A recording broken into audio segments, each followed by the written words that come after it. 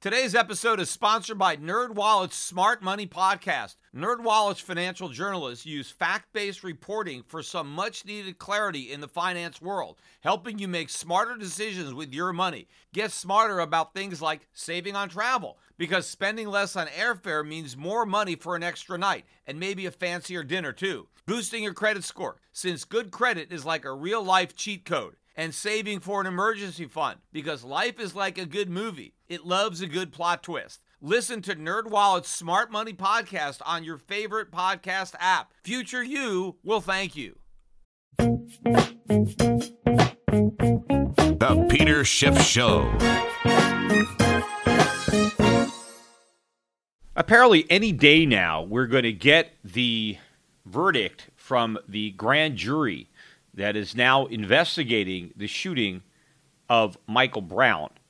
Darren Wilson has been under investigation for months now, and all sorts of evidence and testimony is being presented, probably more evidence and testimony than has ever been presented before any grand jury. So they are certainly taking their time in deliberation. They are leaving no evidentiary stone unturned.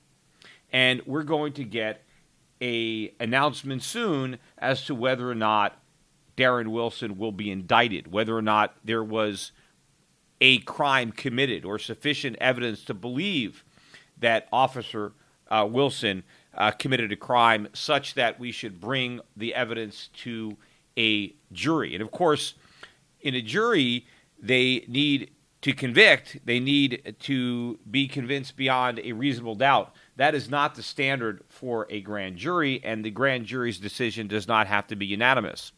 There just has to be probable cause to believe that a crime may have been committed and enough evidence to suggest that it should be given to the jury. But here, this grand jury is probably being given all the evidence that might possibly come out at trial. And, of course, a lot of that evidence has been leaked. But the point is, the state of Missouri is getting ready for the verdict, and the governor has called a state of emergency, and everybody is preparing for the potential riots, looting, as protesters react to a non-indictment. So if he is indicted, everything is going to be fine. But if he's not indicted, right, all hell's going to break loose. Now, what is that telling you? Because justice is being done. The grand jury is being given all of the evidence that the state can present against Darren Wilson. And if they choose not to indict him, maybe it's because there's no evidence of his guilt. In fact, based on what's been leaked, there is overwhelming evidence of his innocence. Not only the forensic evidence, all of which supports Darren Wilson's version of events, which of course was that he was attacked by the teen, and he shot him in self-defense. But there are actually more eyewitnesses, black eyewitnesses, not that that matters, but black eyewitnesses. There are more of them that have testified that Michael Brown was the aggressor, that Darren Wilson shot Michael Brown in self-defense, that Michael Brown's arms were not raised above his head, that he was not surrendering, that he was charging the officer.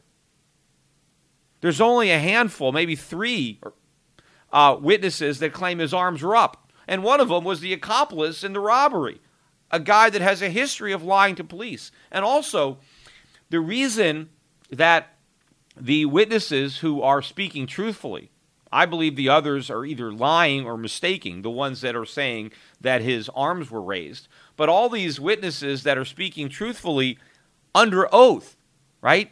The people that are saying that Michael Brown was surrendering, they're not making those statements sworn under oath, under penalty of perjury. But the people who are swearing under penalty of perjury to tell the truth, they're saying that Michael Brown did not have his arms up. Why do they want to be anonymous? Because the only witnesses that are coming forward are the ones that are basically siding with Michael Brown and saying that he was murdered in cold blood. Because the people who are speaking the truth are afraid that if they publicly speak the truth, there will be retaliation. You see, they're afraid to snitch on Michael Brown, even though he's dead. That is the culture. The cops are the enemies, and you protect your own. You lie to protect your own. And that's what I believe some of these witnesses are doing who claim that Michael Brown had his arms up in surrender. They are just protecting Michael Brown. They don't want to snitch him out. They don't want to admit that he was committing a crime, even though he's already dead. And maybe some of them, it's just wishful thinking. People just want to believe that he was innocent and gunned down because it fits the narrative that they want to pursue of a white racist society in which young, innocent blacks have to be in fear of white racists just randomly gunning them down. But the people who are speaking the truth under oath, when they know that there's no retaliation from the community, they're saying that Officer Wilson acted in self-defense. Why would they say that if it wasn't true? Right? There's no reason. So you have the witnesses and the evidence that overwhelmingly support that Officer Brown was not only not guilty, but that he's innocent, right, of these charges. Now, you would think that the community, upon finding that out, would be relieved. Oh, my God, we were worried that there was so much racism in the police force that our young, innocent boys were getting killed simply because they were black. To find out, well, no, that's not the case. It was just this one kid who, assaulted a policeman and tried to kill him, and that's why he got shot. You'd think they would be relieved because now, mothers don't have to tell their children how dangerous it is to walk the streets while black. They just have to tell their children not to break the law, to listen to the police. Remember, what are all the things that that Michael Brown did that day that led to him being shot? See, these are the things that parents have to tell their kids not to do. Number one, don't rob a convenience store, right? And maybe even number two, don't smoke pot while you're, a kid, because he was there to buy cigars so he can fill them up, these swishers, with marijuana. And by the way, he was stoned at the time he was shot. He was probably stoned at the time he robbed the convenience store. So, A, don't rob a convenience store. B, if you do rob a convenience store, be as inconspicuous as possible. Don't walk in the middle of the street. Walk on the sidewalk, right? Because had he done that, Darren Wilson never would have spotted him, never would have noticed him, never would have connected him with the robbery, and he'd still be alive today, right? Number two, if you do walk in the middle of the street and a policeman sees you and asks you to go into the sidewalk, just do it. Especially when you're holding a box of stolen cigars. Just don't be belligerent. Don't tell the officer to F off or something. Just, thank you, officer. I'm sorry. Go to the sidewalk. Had he done that, probably still be alive. If you make the mistake of refusing to listen to the officer when he tries to get out of his car, let him. Don't slam the door and start punching him repeatedly through the window, and definitely don't try to get his gun. Because if you try to get an officer's gun, he's going to be worried that you're going to shoot him with it. And that's probably what happened. And, of course, Darren Wilson, in the struggle, was shot in the thumb, and the forensic evidence shows he was shot from close range in the thumb because his hand was right by the officer's gun. So he did that. Then, if you try to get an officer's gun and you get shot in the thumb in the process and you're running away and the officer is able to regain his composure if he gets out of his police car and points a gun at you and tells you to freeze, you freeze. You raise your hands above your head and you say, I'm sorry, officer, I don't know what came over me, and you allow the officer to arrest you. You don't resist arrest and you don't threaten the policeman. But what did Darren Wilson do? Did he listen to the police officer? No. He charged him. He charged him. And even after he was shot once, he kept charging. And, of course, put yourself in Officer Wilson's position. Here's a 6'4", 300-pound guy who's already beaten you and tried to take your gun. And now he's charging at you. What do you think is running through the officer's mind? If this guy gets me, I'm dead. He went for my gun once. I'm not going to let him go for it again. Half the policemen who are killed or shot with their own guns. So he knows this guy is charging him. He's going to go for my gun again. I am not going to take that chance. It's his life or mine. And obviously he decided for his own. Any one of us in the position would shoot somebody if we were fearful that if we didn't shoot that person, he was going to kill us. And Officer Darren Wilson had every reason to believe that had he allowed Michael Brown to get close enough to be able to reach his gun, that that's exactly what he would have done. And so he shot him. And so whose fault is it? It's Michael Brown's fault, and it's his parents' fault because they raised this kid the way they did. And, we know what kind of parents he has. There was a big altercation. Apparently, the mother, there was a big fight with other relatives over who's allowed to make money selling Michael Brown T-shirts. With his arms up, don't shoot, even though that's not what he said. But everybody is preparing for this rioting if justice is served. They're going to riot if there's no indictment, but not if there is. Now, basically what they're saying is they don't care about the justice. They don't care about the evidence. They just want an indictment, regardless of the evidence. And if they don't get an indictment, they're going to riot. Now, why do they want an indictment? Well, because a white man shot a black man. Regardless of the reasons why. Doesn't matter what the white man was doing or what the black man was doing. The fact is, a white guy shot a black guy, and therefore we want justice. Well, they're getting justice because it was justifiable. It was the black guy who attacked the white guy. That's why he got shot. Not because he was black or because the officer was white, but because one man attacked a policeman. One man, right, robbed the convenience store, assaulted a policeman, resisted arrest, and attacked him, charged him. And so the policeman had no choice. Forget about, the races of either person. But there's going to be rioting, there's going to be looting. Why? Because you know what's going to happen?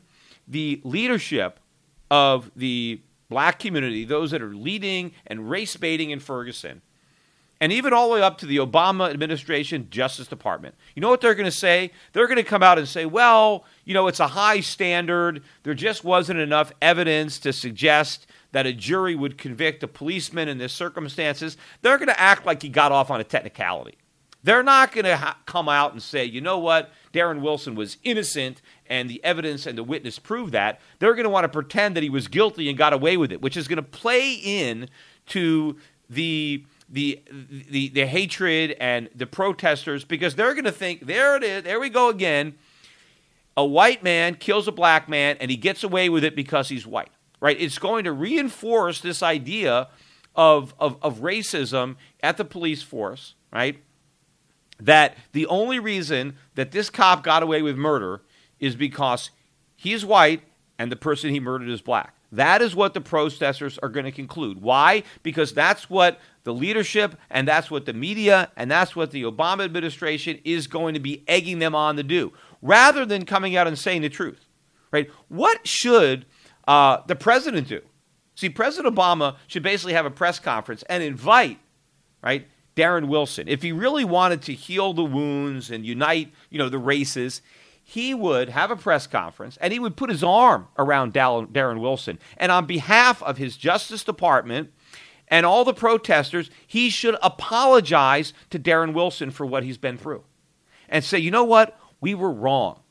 We were guilty of racism ourselves. We condemned you without the facts, without the evidence, because all we saw were white and black. We saw a black man shooting a white man, a white man shooting a black man, and the white man was a policeman, and the black man was 18, and now he's dead, and we just assumed that you shot him in a racist rage, that you used excessive force, that you were unjustified, and because a couple of people claimed that Michael Brown had his arms up, we just believed those people.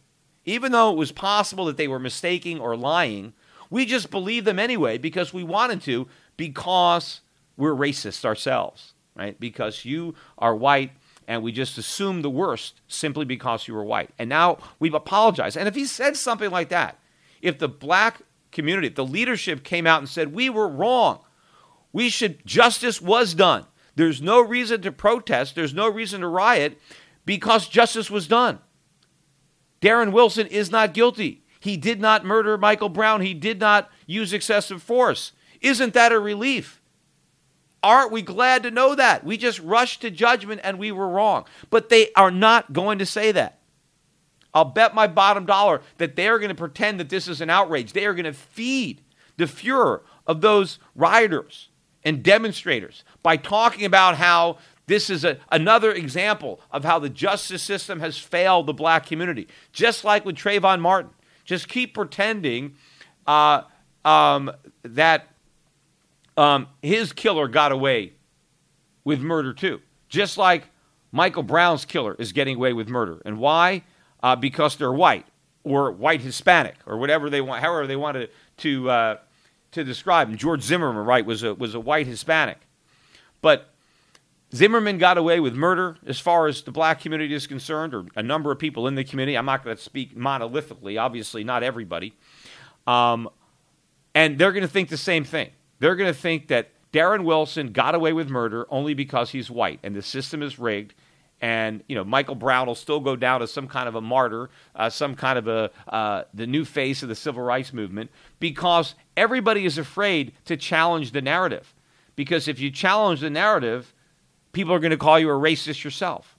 So you have to pretend. And they're going to say, well, we don't really know what happened. It was kind of murky.